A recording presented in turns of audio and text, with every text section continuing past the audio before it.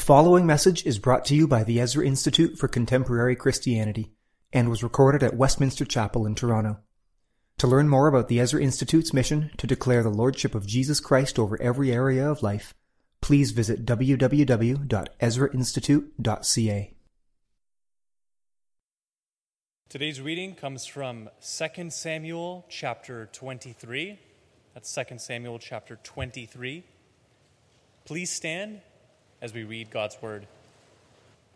Now these are the last words of David, the oracle of David, the son of Jesse, the oracle of the man who was raised on high, the anointed of the God of Jacob, the sweet psalmist of Israel. The Spirit of the Lord speaks by me. His word is on my tongue. The God of Israel has spoken. The rock of Israel has said to me, when one rules justly over men, ruling in the fear of God, he dawns on them like the morning light, like the sun shining forth on a cloudless morning, like rain that makes grass to sprout from the earth. For does not my house stand so with God? For he has made with me an everlasting covenant, ordered in all things and secure. For will he not cause to prosper all my help and my desire? But worthless men are all like thorns that are thrown away, for they cannot be taken with the hand. But the man who touches them arms himself with iron and the shaft of a spear, and they are utterly consumed with fire. This is the word of the Lord. Let's pray before we come to God's word together. Father, in the last words of David, you gave him a word from your Spirit, an oracle,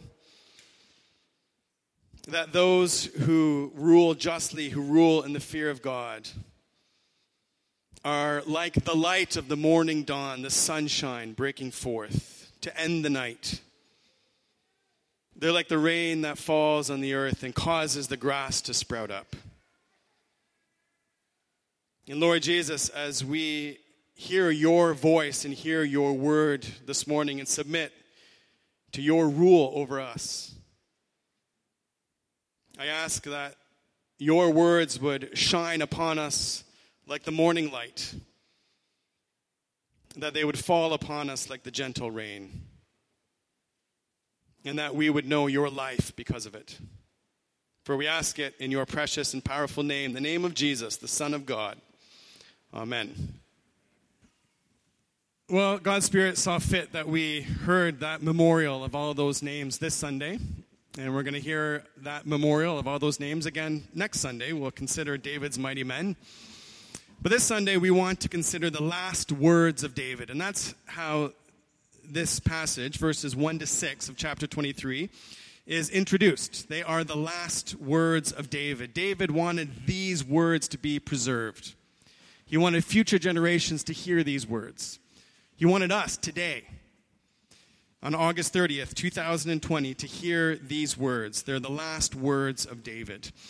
And we need to remember that in the context of 2 Samuel, these words come immediately following David's long song of praise and thanksgiving, which we heard last week.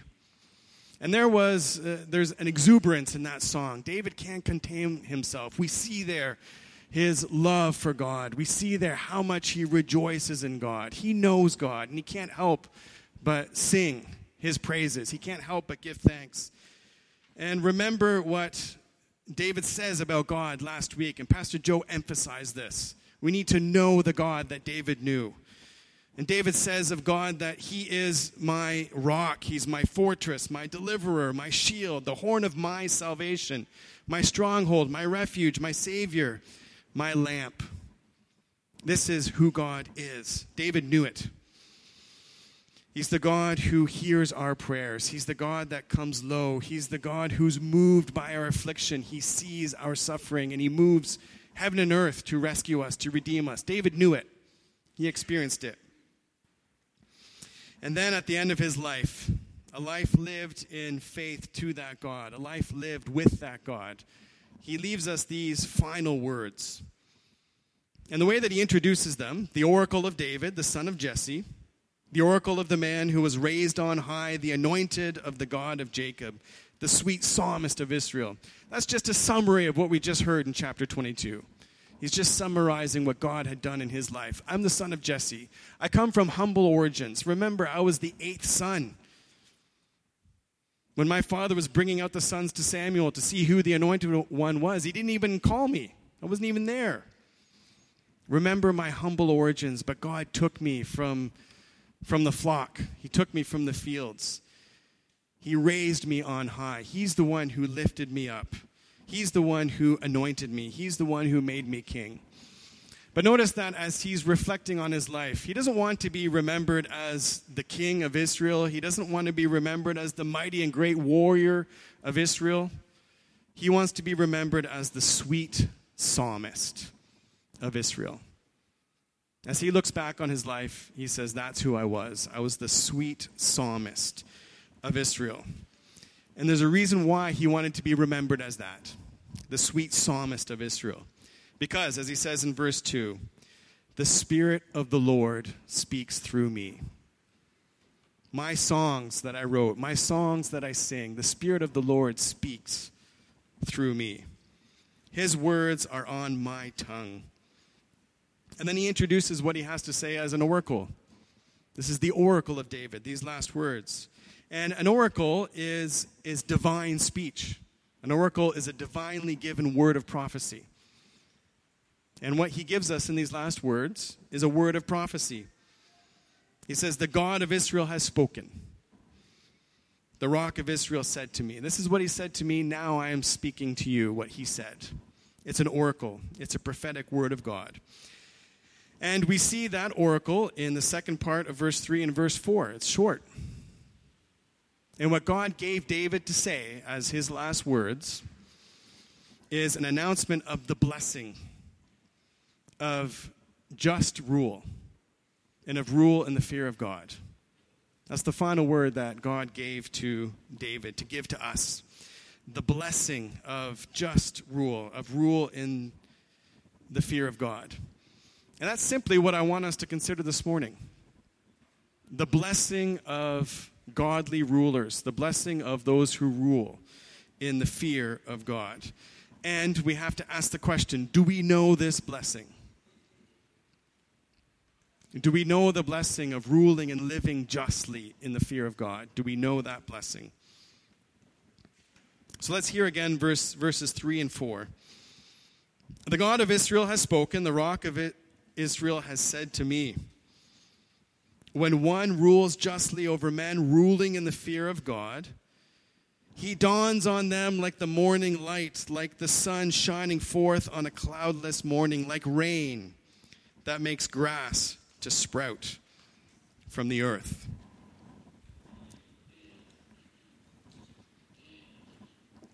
He is like the morning light, like the sunrise, like the dawn, at the end of a long, dark night. Now, kids, how many of you are scared of the dark? How many of you are afraid of the dark? That's a natural fear. You know, sometimes I'll be late here at church and I'll turn off all the lights, but then I have to make my way out to the car. And I go through these back hallways, and it's pitch black. And I'm a little scared. I've got my phone out, and I try to, guide my way with that light. It's natural to be afraid of the dark. And David himself, he knew what darkness was. Remember that David was a shepherd. And you may be afraid, kids, of the darkness in your room as you're going to bed at night. You need the door open, the hallway light on. But it's even scarier when you're outside at night, in the darkness of night outside. Now, David was a shepherd. Remember, he spent his early life as a shepherd. He also spent many, many days, years, in fact, in the wilderness outside. He knew long, dark nights. And as a shepherd, he would keep watch over his flocks by night in the darkness, because the darkness of night was a dangerous time. It'd get very cold at night, but it was dangerous because that's when the predators came out. That's when lions and bears and wolves came out to stalk the sheep.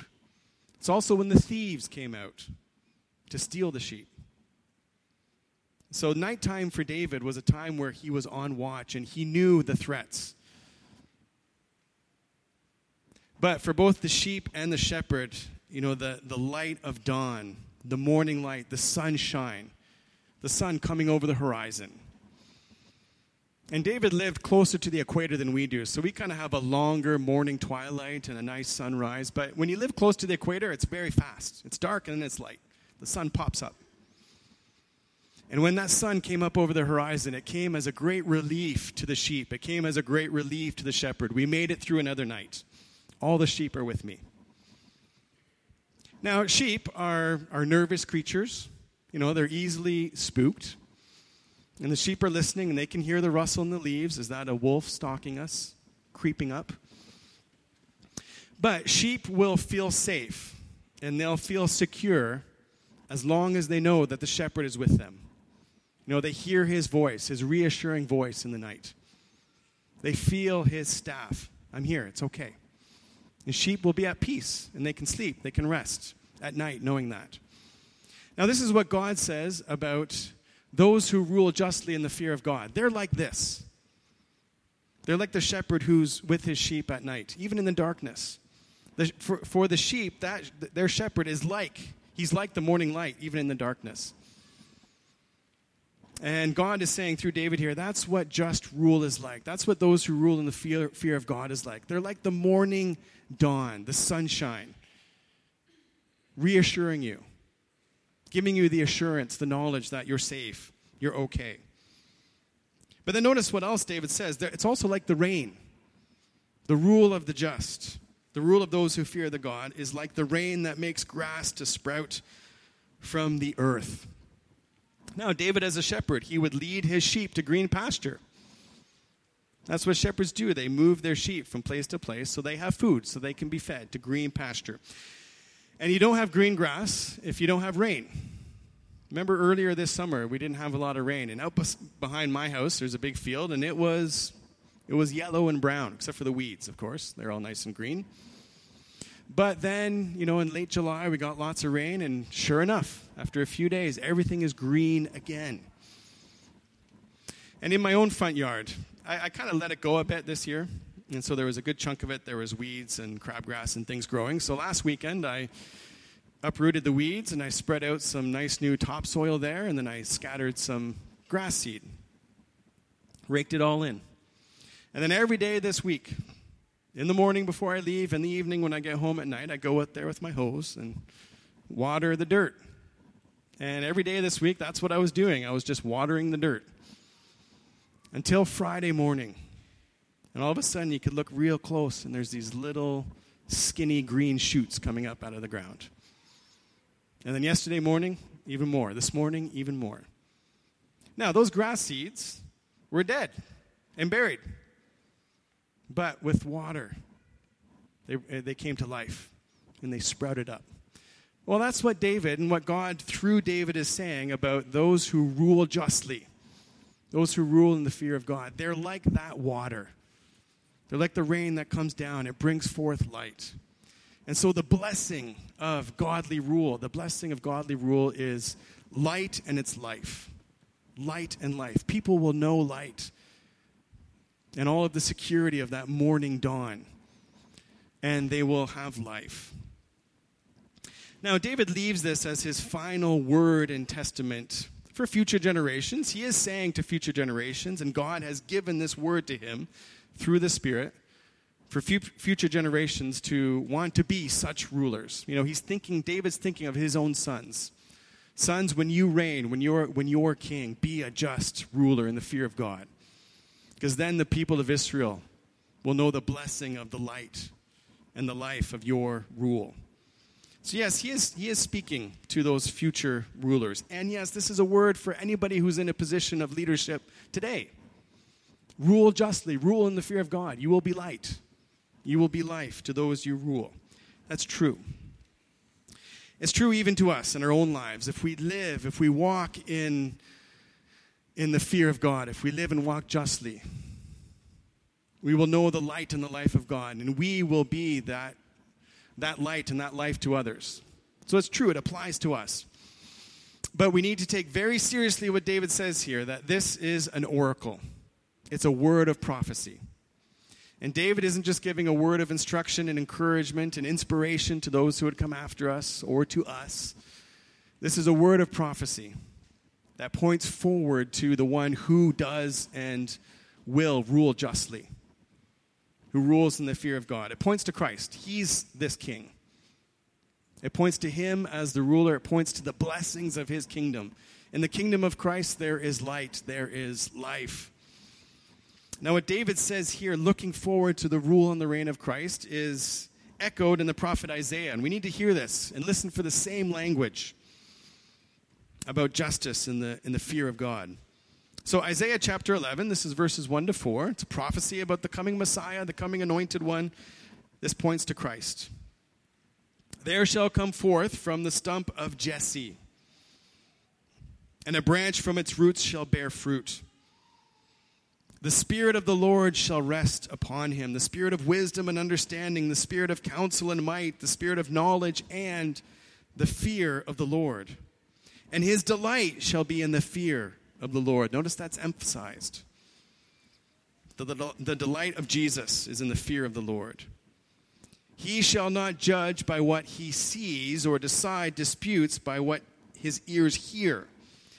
But with righteousness he shall judge the poor. With righteousness. That means according to God's law, according to God's word. That is the standard of justice. He's not going to judge by what he sees or what he hears. He will judge in terms of God's law. In righteousness he shall judge the poor and decide with equity for the meek of the earth. And he shall strike the earth with the rod of his mouth, and with the breath of his lips he shall kill the wicked. David, in this final oracle, in these last words, God, through David, is announcing the reign and rule of his Son, the reign and the rule of Christ. And the promise is that under his rule, it will be like living in the light of the morning dawn. It'll be like the gentle rain that falls and brings life out of the earth. And remember that as Jesus, in his own teaching ministry, as he was speaking of the kingdom of God, as he was speaking of who he was, he used this very imagery about himself. I am light, I am water. Remember that. John chapter 8. Jesus spoke to them saying, I am the light of the world. Remember what Zechariah said about his son. You will prepare the way for the one who will be like the morning dawn, the light of the world. And then listen to what Jesus says. Whoever follows me will not walk in darkness, but have the light of life. Whoever follows me, whoever responds to my call to come to me, whoever hears my word, and following means obeying. Whoever hears my word and obeys my word, he will walk in the light of life. Jesus in John 6 says that my words are life. The words that I've spoken to you are spirit and life. My words are like the rain that falls on the earth and causes the grass to sprout. Remember what Jesus said on the last day of the great feast, the Feast of Tabernacles. He stood up and said, whoever is thirsty, come to me and drink. But then he says, for as the scripture says, out of the belly of believers will flow streams of living water. Whoever believes in me, as the scripture says, out of your heart, from you will flow streams of living water. Now the implication is this. As we submit to the word of Christ, as we follow him, as we walk in his light, as we know and receive his life, we will be ministers of that very light and life to others, to those who are around us. We will be like the one who rules justly in the fear of God. We will be like the morning dawn. We will be like the water that comes down and nourishes. But Jesus says, if you follow me, if you hear my word and obey. Now, I want us to consider the significance of hearing and obeying as it relates to the fear of God. And kids, I know you're listening for this. The fear of God. God, through David, has said, the one who rules justly, ruling in the fear of God. What does that mean? living, ruling in the fear of God. Well, David, when he became king, would have learned the law. He would have carried the law with him. And we know this, David, of all the kings, he delighted in the law of God. He meditated on it day and night. He says, I can't sleep at night because I can't put my Bible down. He meditated on the law of God. Psalm 19, Psalm 119. He delighted in it. He rejoiced in it. He knew the law of God. He knew the book of Deuteronomy. And listen to what Deuteronomy 31 says. Now, there are many verses in Deuteronomy which say something similar to this.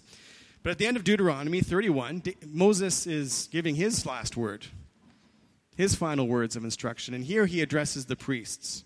And this is what he says to the Levites. This is going to be part of the life of Israel. Assemble the people. This is going to be basic to life in the land. You will assemble. You'll come together. You'll congregate. Assemble the people. Who's there? Men, women, and little ones. Well, that's what we have here this morning. We've assembled. We've got men, women, and little ones. And the sojourner within your towns, that they may fear. That is the purpose, the first reason why we gather, that we may fear. Think about that. That's why we come together on Sunday mornings, that we may fear. That they may fear and learn, that they may hear and learn to fear the Lord your God. That they may hear and learn to fear the Lord your God. And be careful to do all the words of this law. And that their children who have not known it may hear and learn to fear the Lord your God, as long as you live in the land that you're going across the Jordan to possess. Now Moses is saying this to the priests. There needs to be the regular assembly of God's people, men and women and little ones there. And they will hear the word of God, that they may learn to fear the Lord, that they may learn the fear of God, obeying all the words that I have given you. So notice you've got hearing, fearing, obeying. Fearing is right in the middle. And what Moses is saying is the fear of God is to hear and obey the word of God. As you hear the word of God, as you obey the word of God, you learn the fear of God. So kids, you're listening for what I say about the fear of God. Well, this is what God's word says about the fear of God. It's hearing his word and obeying his word. But it's not just that. As we read through the Old Testament and we look for references to the fear of God, usually the emphasis is on hearing his word, obeying his word. That's the fear of God. David is saying, when you've got rulers who hear the word of God, submit to it and obey it, that's going to be a place where there's light and there's life. But listen to what David says in Psalm 130. This is a psalm of ascents, verses 3 and 4. If you, O Lord, should mark iniquities, O Lord, who could stand? But then the next verse. But with you there is forgiveness, that you may be feared. Now think about what the psalmist has said there. With you there is forgiveness, that you may be feared. We learn the fear of God when we know his forgiveness. Yes, when we hear his word and when we obey his word, we're learning the fear of God, but it's not just that. It's also when we know his forgiveness, when we know his love and his kindness. And we know that forgiveness, we know that love, we know that kindness when we know his Son, in whom we have redemption, the forgiveness of sins. In other words, we don't learn the fear of God unless we know the Son of God, unless we know his saving work on the cross. He died for our sins. In him there is the forgiveness of sins. And that's why, yes, every Sunday as we come to learn the fear of God, as we assemble together, we're hearing the word of God, yes, but we're also hearing that word of grace. That's why we come to the Lord's table. With him there's forgiveness, that we may fear him. And as we come to know his forgiveness, and as we walk and stand firm in his grace and his forgiving love, we will grow in the fear of God. And that means that the fear of God is not a kind of trembling, sort of recoiling, cowering, it doesn't push us back.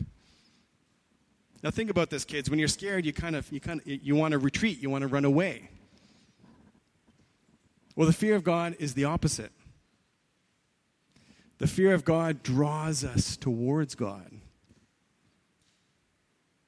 The more we hear his voice, the more we obey him and follow him, the more we are drawn to him, the more we know him, the more we want to continue to hear his word and follow him. And as we know his forgiving love, as we know his mercy and grace, we are drawn towards him. And our lives increasingly become lives that are characterized by humble adoration and worship. That's the fear of God. The fear of God draws us towards God. It doesn't turn us away from God. So it's very different from what we think of as fear. It has the opposite effect.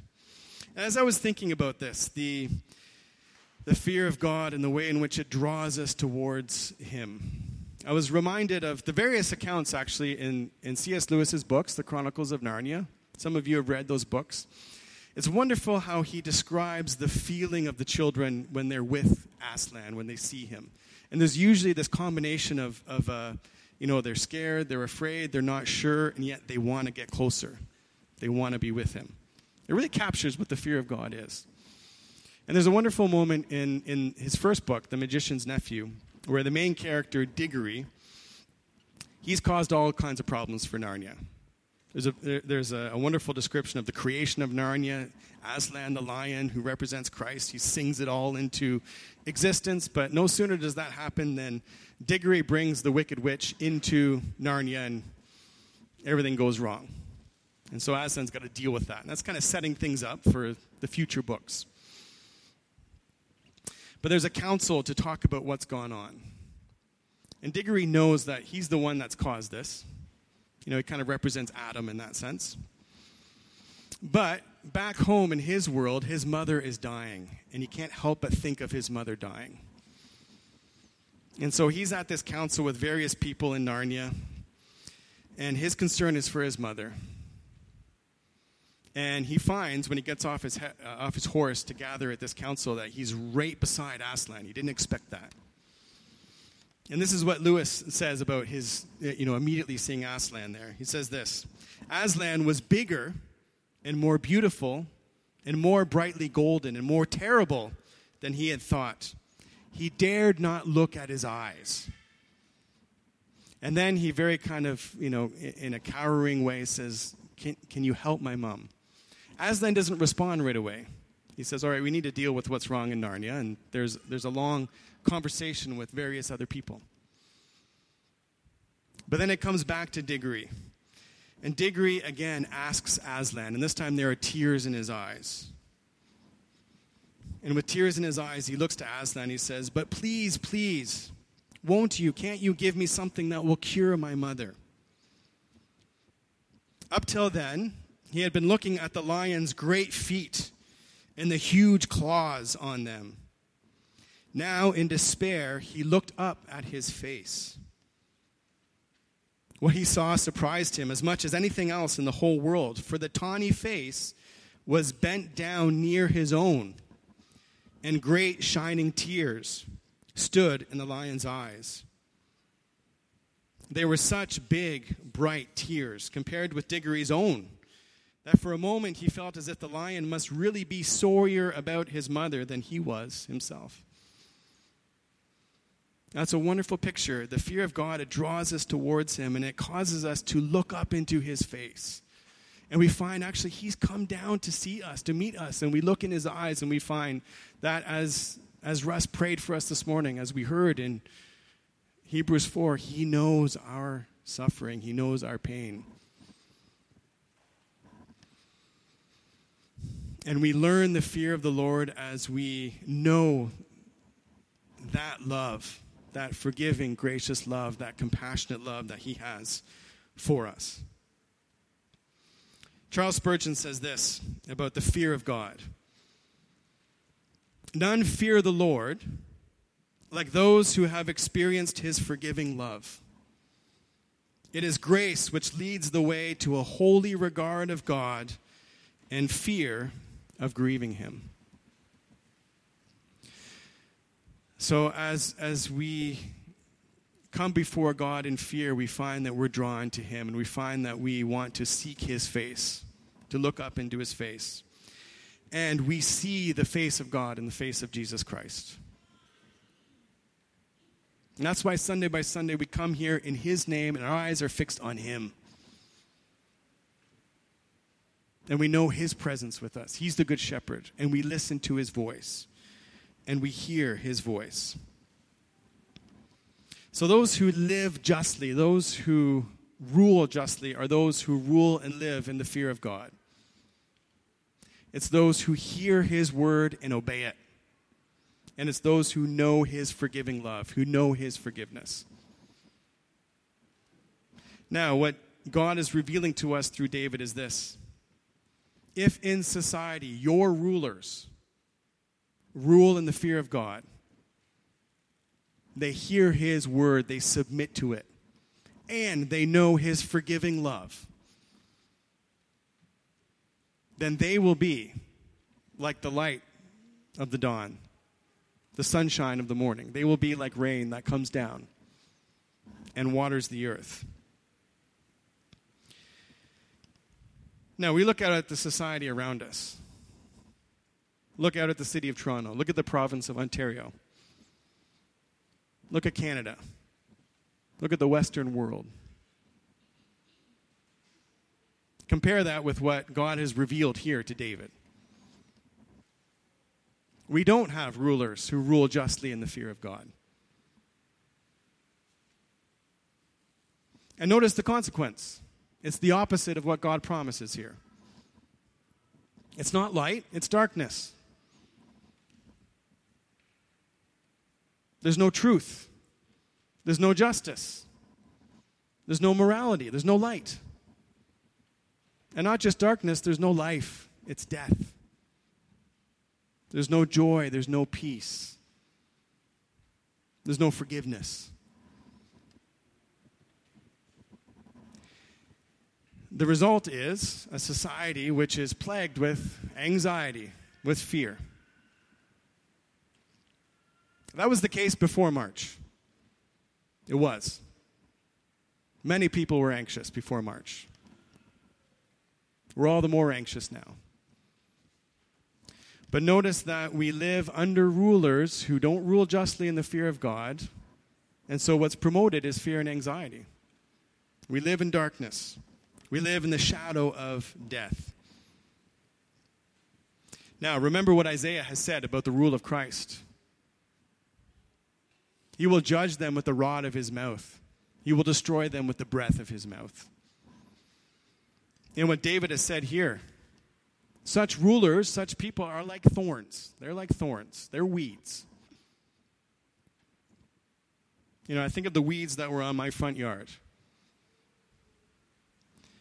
And usually, think of the dandelion, for example. I know you've got the long stalk and the yellow flower, and then it gets, all kind of floaty and you can blow it. But underneath that, its leaves spread out. Look at a dandelion weed. The leaves spread out all around it. And they cover the earth. And they prevent any light from getting to the grass. They prevent water from getting to the grass. And when you pull up a big dandelion, right around it, it's nothing. There's no grass. Darkness and death. That's what weeds bring. That's what unjust rulers bring. But what David says is, such thorns will be uprooted, such thorns will be cast into the fire. Jesus himself said so. Matthew 13:41-42, the words of Jesus. The Son of Man will send his angels, and they will gather out of his kingdom all causes of sin and all lawbreakers, and throw them into the fiery furnace. In that place there will be weeping and gnashing of teeth. Our Lord will set things right, and our Lord will deal with the unjust rulers. But notice what he says to us in the meantime. These are thorny weeds. You can't just grab them by the hand. That's a word to us. We can't just grab them by the hand. We don't just respond to unjust rulers in our own wisdom and strength. But David does say, we arm ourselves with iron and the shaft of the spear. And this is why the following passage deals with and reports David's mighty men, these warriors, armed with iron and the shaft of the spear. And that's what we'll consider next week. It's not that we just say, well, we're in the darkness now and hopefully we're okay. No, we do respond to the weeds. And we are armed with iron and the shaft of the spear. We'll look at that next week. But in the meantime, even in the midst of the darkness, we know who our king is. We know who the ruler is. It's Christ, the one who rules justly, the one who rules in the fear of God. And as we submit to his rule, we walk in his light. We walk in his life. He's our light. He's our life. And as we walk in that light and that life, we ourselves radiate with his light. We ourselves become ministers of his life. And that's why David can say in verse 5, and this is his response to the oracle, to the word that God has given him. He says, "For does not my house so stand with God?" That's what we've just heard there. He says, is that not my house with God? Now, it's a question. He wants us to think about that. On the one hand, no, it doesn't. And we know that. We've just spent the last few weeks in 2 Samuel, going all the way back to chapter 11. We know his house does not look like that. It was not the morning light. It was not the water that brings life. We know that. His house was crumbling. But, he says, "For does not my house stand so, not on my own, but with God?" And yes, it does with God. It does with God. And so it is for us too. You know, are we going to build our house and stand on our own and think, hey, I'm going to rule justly and look at this? No. But with God, yes. And that's why David goes on to say, "For this reason, he has made with me an everlasting covenant, ordered in all things and secure." And as we look out at the darkness around us, and as we look out at the world which is living under the shadow of death around us, David reminds us here that God has made with us an everlasting covenant, ordered in all things and secure. And we are part of that covenant by faith in Christ. We're in that covenant. We know the forgiveness of sins. We hear the word of God. We submit to the word of God. We obey the word of God. We're his people. He sent us his Spirit. He's building his church. Even at a time like this, let's remember the words of Jesus. "I will build my church, and the gates of hell will not prevail against it." I will build my church. He will build it. He is building it. And think of what we pray. "Our Father who art in heaven, hallowed be your name. May your name be hallowed and recognized."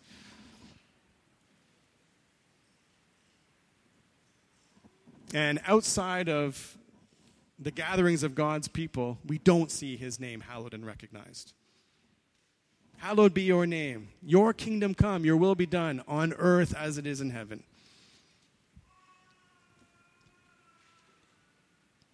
Now, the Lord Jesus is establishing his kingdom on earth as it is in heaven. He is drawing people in who look to his Father and give honor and glory to the name of his Father. That's happening. And so David, at the end of his life, he remembers the covenant. He remembers God's word. I will do it. I'm doing it. It may not always be obvious to you. There are times where, the grass seed is under the soil. Doesn't look like anything's happening. Doesn't look like the kingdom of God is present and active there. It is. It is. In time, we will see the life. We will see the fruit. And so David asks another question. "For will he not cause to prosper all my help and my desire?" That's a rhetorical question. Yes, he will. He will. And he knows that because he knows God's word. He knows God's promise to him. And he says there, "my desire." Now, is this his desire for worldly wealth and glory and success? No, of course not. His desire is defined. It's oriented by the covenant. It's oriented towards the kingdom. That's his desire. Will he not cause that to prosper? Of course he will. And what is expressed here is the motivation, the agenda, the desire of his prayers. He's crying out. He's praying. Will God answer? Yes, he will. He will. And I want to leave us with that this morning. Next week, yes, we'll consider what it means to be armed with iron and the spear. But this week, David says, will God prosper my desire? Will he answer my prayer? Will his kingdom come? Will his name be hallowed? Will his will be done on earth as it is in heaven? Will he build his church? Will he keep and preserve his people? Yes. Yes, the answer is yes. David knows that. He knows God's promises and God's word. And it's a reminder to us that this should be our desire, and we should express that desire in prayer. And it means, very concretely and specifically, that we are praying for the rulers in our society. Think of those in leadership, whether it's in government, politics, whether it's in healthcare, medicine, whether it's in education, academia, whether it's in the law courts, whether it's in business and commerce, whether it's in the arts. As we look out at the landscape of Canada today, we see many, if not most, of the leaders, the rulers in those areas of our society are not ruling justly in the fear of God. David has said here, will not God cause to prosper our desire? Well, our desire is that those in those positions of leadership would rule justly in the fear of God. That the shadow of death would be lifted, that the light of Christ would dawn and shine brightly. That's our prayer. And we need to be praying specifically. Find out who's the president of the University of Toronto. Start praying for him by name. Pray that he will come to know the forgiving love of Christ. And so learn to fear him. That he will hear and submit to the word of God. Be praying for the chief medical officers of health. Be praying for our mayor, for our premier, for our prime minister. Be praying for chief justices. Be praying for those in business, CEOs, that they would rule justly in the fear of God. Pray for them by name and pray for them with confidence. Why? Because he has made with us an everlasting covenant. It is ordered in all things and secure. In other words, God has said, I will answer that prayer. Pray it. And I fear that we as his people don't pray that with sufficient faith, if we pray it at all. Let's commit to that. Let's pray for that. So this oracle sets the agenda for prayer. Our prayer. Let's pray. So David here in his final words gives us an oracle from the Spirit, an oracle for God. He promises that those who rule justly in the fear of God, those who live justly in the fear of God, will be like light shining through the darkness, will be like water that brings forth life. And so it is for us. Wherever God has placed you in your life. Some of you do have positions of leadership. Lead justly in the fear of God. But even if you're 10 years old, you rule over your own life. Rule over your own life justly in the fear of God. Know the light and the life of that life. And now we come to the Lord's Supper, and remember that this is a covenant meal. And in this meal, we know the everlasting covenant. It's ordered in all things. It's secure. We know the forgiving love of God. And we come to this meal submitting to his word, renewing our commitment to follow him, to walk in the fear of God. And we come to this meal with a renewed confidence in his promises, to go out into the world as those who live justly, who live in the fear of God, and so shine with the light of Christ and are ministers of the life of Christ. This message has been brought to you by the Ezra Institute for Contemporary Christianity. Please feel free to share this content, but do not charge for it or alter it in any way without the express written consent of the EICC. For more resources, please visit ezrainstitute.ca.